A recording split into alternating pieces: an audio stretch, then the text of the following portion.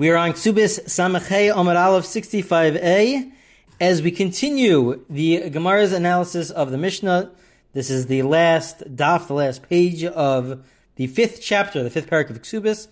The Mishnah has been discussing what does the husband have to give to his wife if he's not around.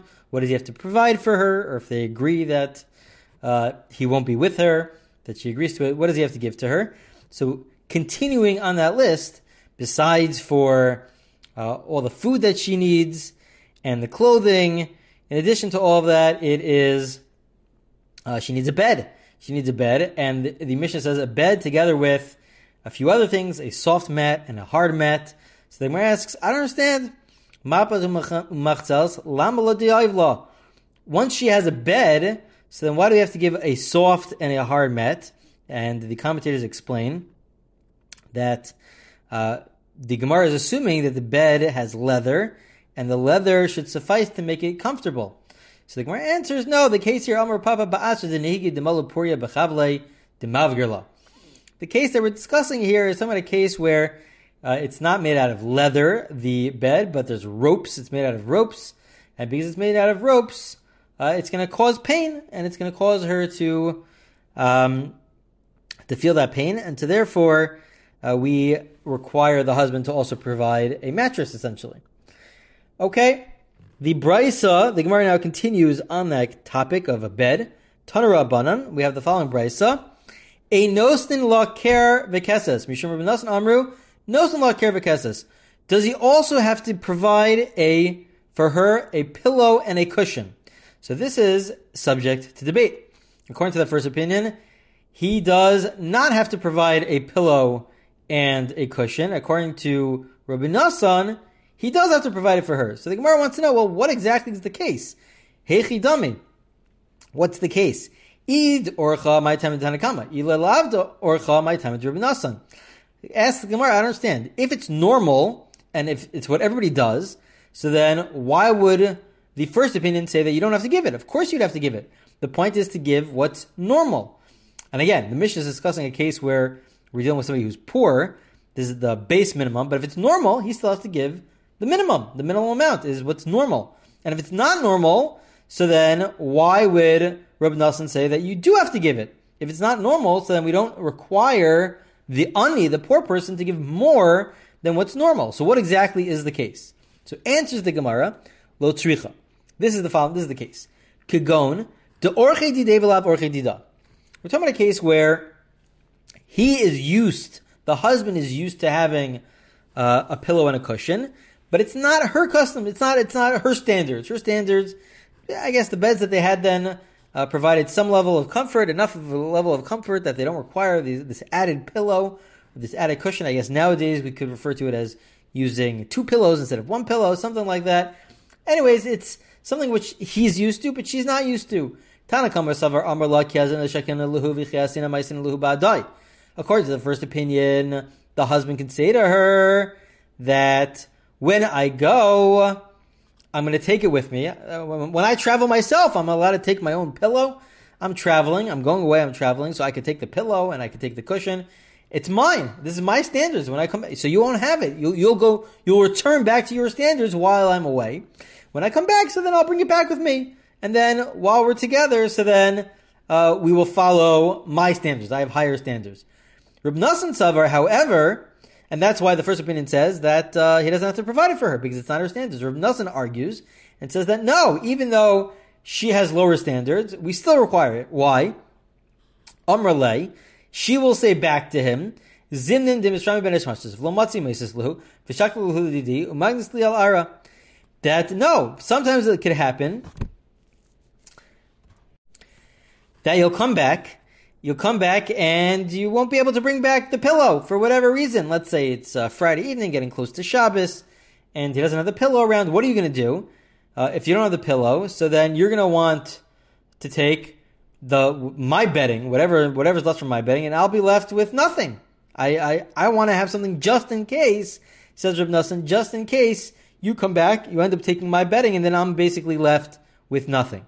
And so that's why Reb Nasan says that he should give it to her in case of that situation where he comes back and what is she going to do? If he takes her bedding, so then what is she going to do? Okay, just to point out, we've had these discussions in the past. What happens if there are different standards between the husband and the wife? And we basically have said in the past that we go in terms of the requirements of the husband towards his wife, we go based on the higher standard. Meaning, if she has a higher standard, so then the husband has to provide based on those higher standards. If the husband has higher standards, so then once they're married, so then the husband has to provide for his wife based on those higher standards. So either way, it has to be based on the higher standards. So what is our Gemara talking about? Our Gemara now is saying that no. It seems to be saying that she should really go based on her standards. And except Rav Nassan has some sort of argument to say that no, there might be an emergency situation which might occur, and therefore he might take her bedding. But besides for that, it sounds like we don't go based on his standards. His standard is to have this extra pillow and this extra cushion. So there are a few answers given. I would present one of those answers. One answer is that, yes, when they are together, so then he would have to provide based on his own standards if his standards are the higher standard.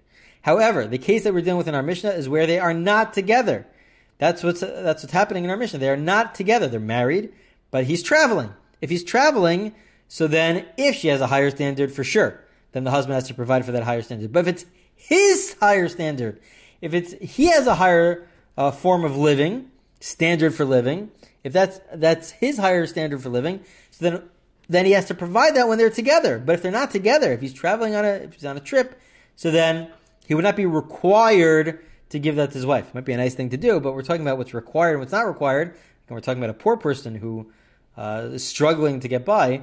And so what's required and what's not required. And so to that, if he's traveling, so then he's not required to provide based on his own standards when they are the higher standards. If she's already used to lower standards, so then while he's away, again, once he comes back, so then he does have to provide for her based on his own higher standard. But while he's away, so then she can revert back to her, in comparison, her lower standards.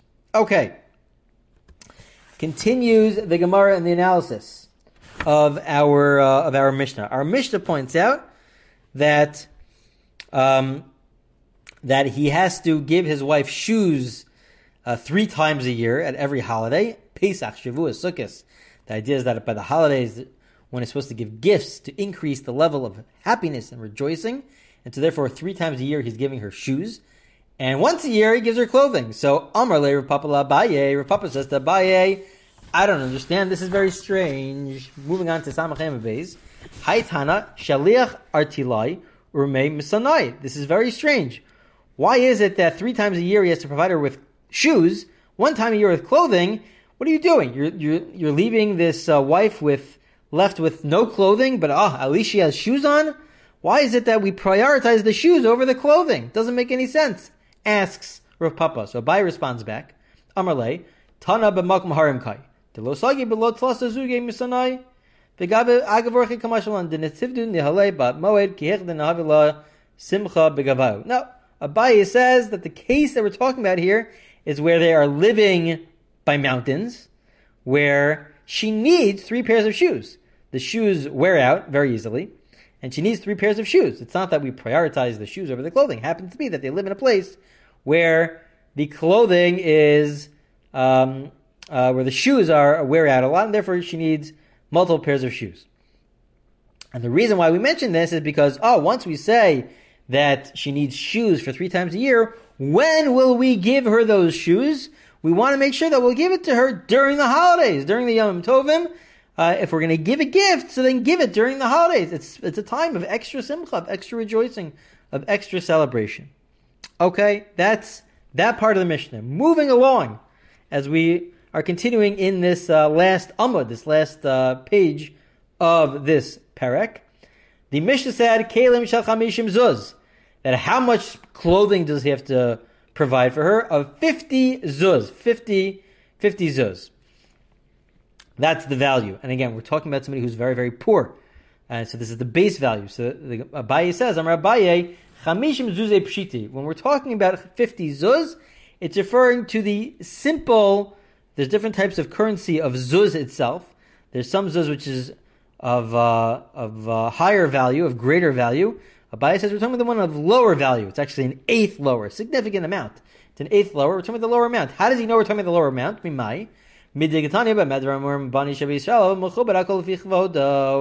fact that we're talking about the base, the minimal amount, because we're talking about somebody who's poor. So it must be that we're not talking about this higher amount, this higher value of a zuz, 8 times the amount. No, we're talking about the one that's 1/8 the amount.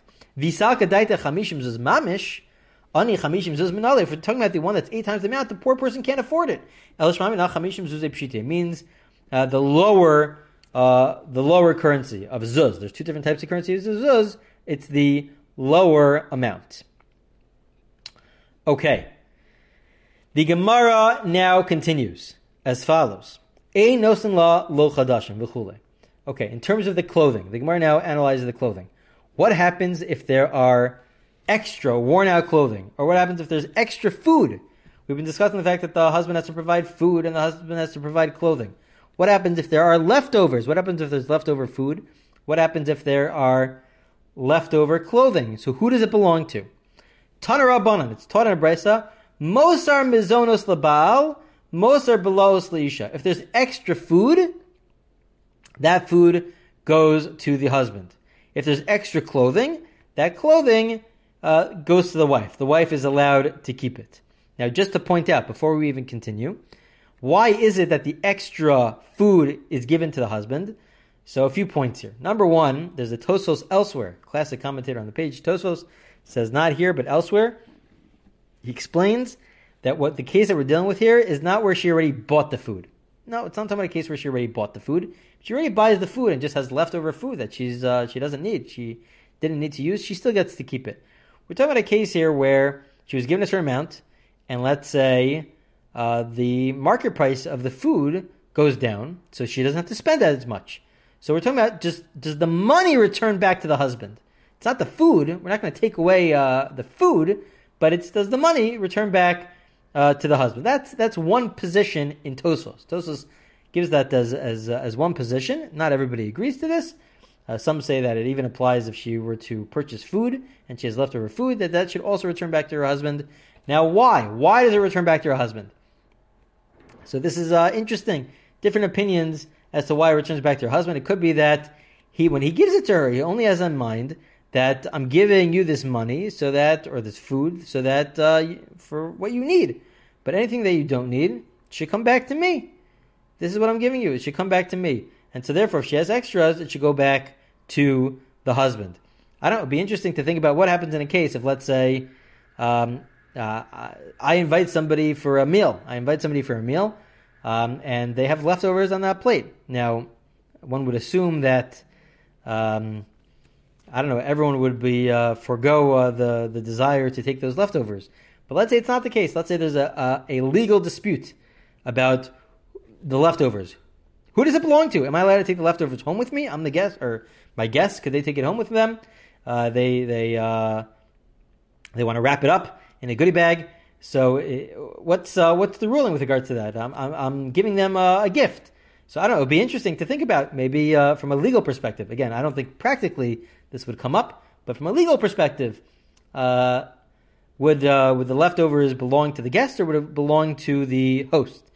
Our Gemara, according to this position, is saying that it's returned back to the husband. It's a little bit of a different case between the husband and the wife, but the husband has to provide for his wife. Anything which is left over returns back to the husband because the husband only wanted to give her that which she needs for eating.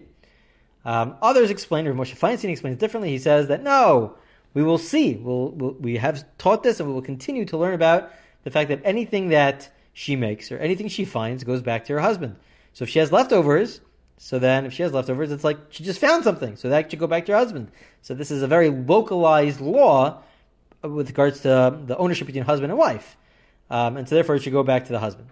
Okay, why is it? Why is there a difference? Why is it that when it comes to clothing, if there are worn out clothing, it stays by the wife?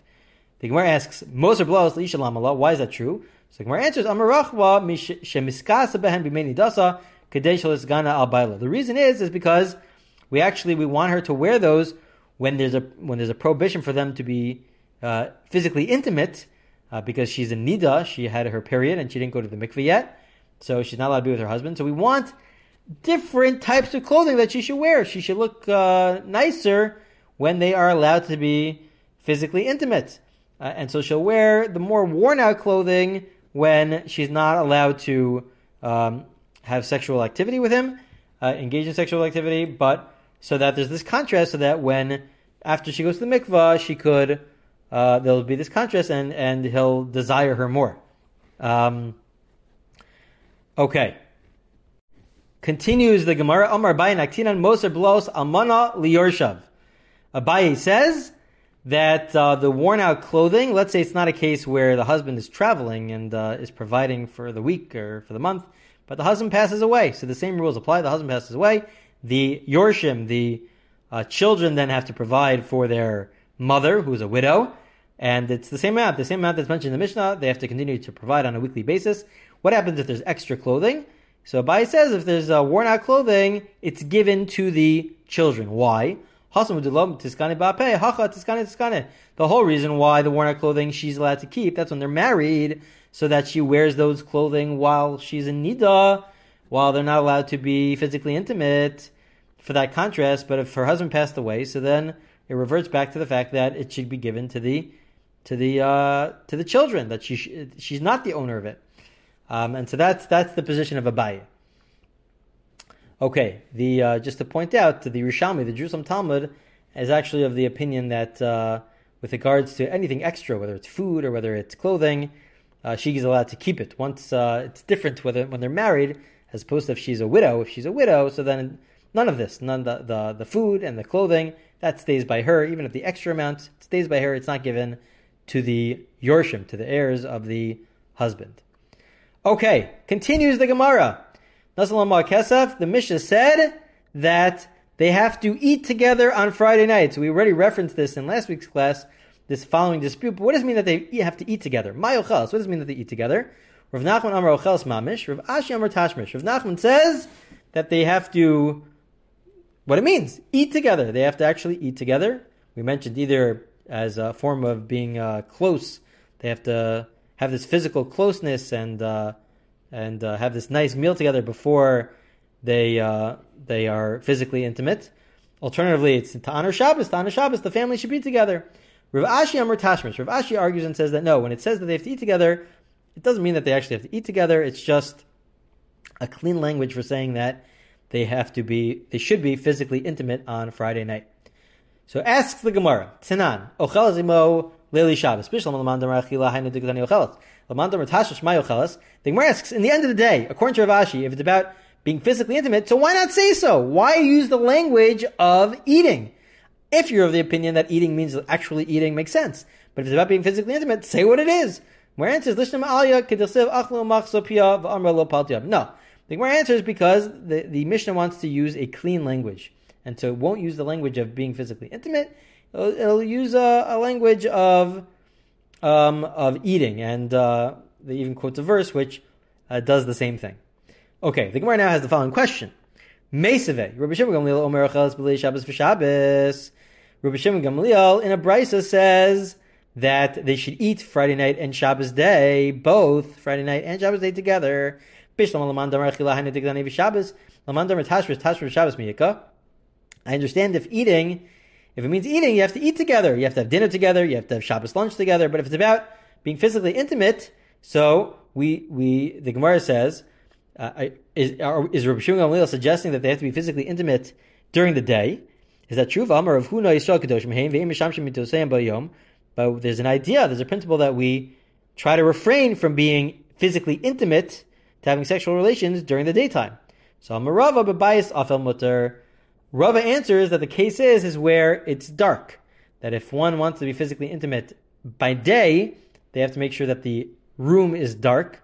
That's a halacha, that's a law. It shouldn't be light, it should be dark, so that they are not distracted by other things, and it's a form of modesty. But that's how it could be, that it's required by night and by day. That for Rabbi Shimon Gamliel, it's also required by day. What does it mean that it's required by day is discussed by the commentators. It might be that if they're required to, if the amount of times that they should be physically intimate is twice per week and they haven't done it yet, so then they should, Rabbi Shimon Gamliel is saying they should do it Friday night and Shabbos day. Okay, a few more lines in the Gemara till we complete this parak, this chapter. V'imhaisa minika. We mentioned in the Mishnah that if she's nursing, so then we do not require her to work as much, and we also have to provide. The husband has to provide for her more. He has to provide for her more. Darish Rabbi Ula Rabba Apischa de Ben Nasiya. Rabbi Ula, the great, said the following in the house of the Nasi. Ava Pisha Amru in Adam Zan as Banav Nosok Chin Kitanim Avazan Kitanim. That even though a person, we don't force a person to to provide sustenance for their children, but if they're very, very young, under the age of 6, we will force it.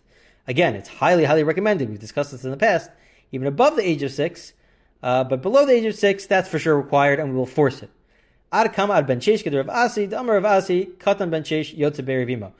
the age of 6. Why the age of 6? We find elsewhere that the child actually stays with his mother, even with regards to the laws of Shabbos and where they're allowed to carry. They're defined, their place is defined based on the mother's place. In fact, when it comes to child custody, the age of 6 is very important. Below the age of 6, we say that the children should stay with the mother for the same reason. So the Gemara wants to know, Mimai, how do we know this idea that he has to provide? If they're under the age of 6, he has to provide sustenance, and we force it. Where does this come from our Mishnah? So the Gemara explains, we said that if she's nursing, she has a baby, we increase the mizonos, the sustenance. So my time isn't the reason because the husband has to provide for all children under the age of 6. That's why we increase the sustenance. The Gemara says, no, the reason why is because she's sick. We view her, somebody who's nursing, view her as somebody who's ill. She's weaker. She needs to eat more. She needs to produce milk. And that's why it's not a proof that the husband has to provide sustenance, the father has to provide sustenance to his child under the age of 6. The Gemara says, what kind of proof is this? First, the Gemara says, no, it's not talking about somebody who's sick. If it's talking about because she's sick, so then just say that she's sick. Why does the Mishnah discuss somebody who's nursing? Just say that she's sick. To this, the Gemara answers, no. It's specifically because she's sick. The Mishnah is telling us that when she's nursing, she's defined as somebody who's sick, meaning we have to care for her more. We have to provide more for her. We have to provide more sustenance for her. We want to make sure that she's able to produce milk. And so therefore, that's the point of the Mishnah. So the Mishnah is not telling us that a father has to provide under the age of 6. No, the Mishnah is telling us that he has to provide for his wife because she's nursing, and we want to make sure that she's healthy and is able to produce milk. And one last line in the Gemara, Itmar Amr B'Shuv and Levi, Mosifin Layayin, Shayan Yafa L'chalav. What do we provide for her if she's nursing? Interestingly, especially since we had our whole discussion in the last class about wine, we increase wine. We want to give her wine because wine is good for nursing. It's good for nursing and good for producing milk. Okay, that completes the 5th chapter, the 5th parak. Just one point on the father providing for his kids. Rav Moshe Feinstein, we've discussed this in the past, says that even though there's this distinction between under the age of 6, above the age of 6, nowadays it's really based on do they rely on, are they living at home? Do they rely on the parents for food? Basically, until the age where it's normal to work, the parents should continue to support their children. Once they reach the age where it's normal to work, so then the parents are not required. They're not required to support their children, but below that age, they should support their children with food. Okay, we will continue the next parak, the 6th parak, in the next class.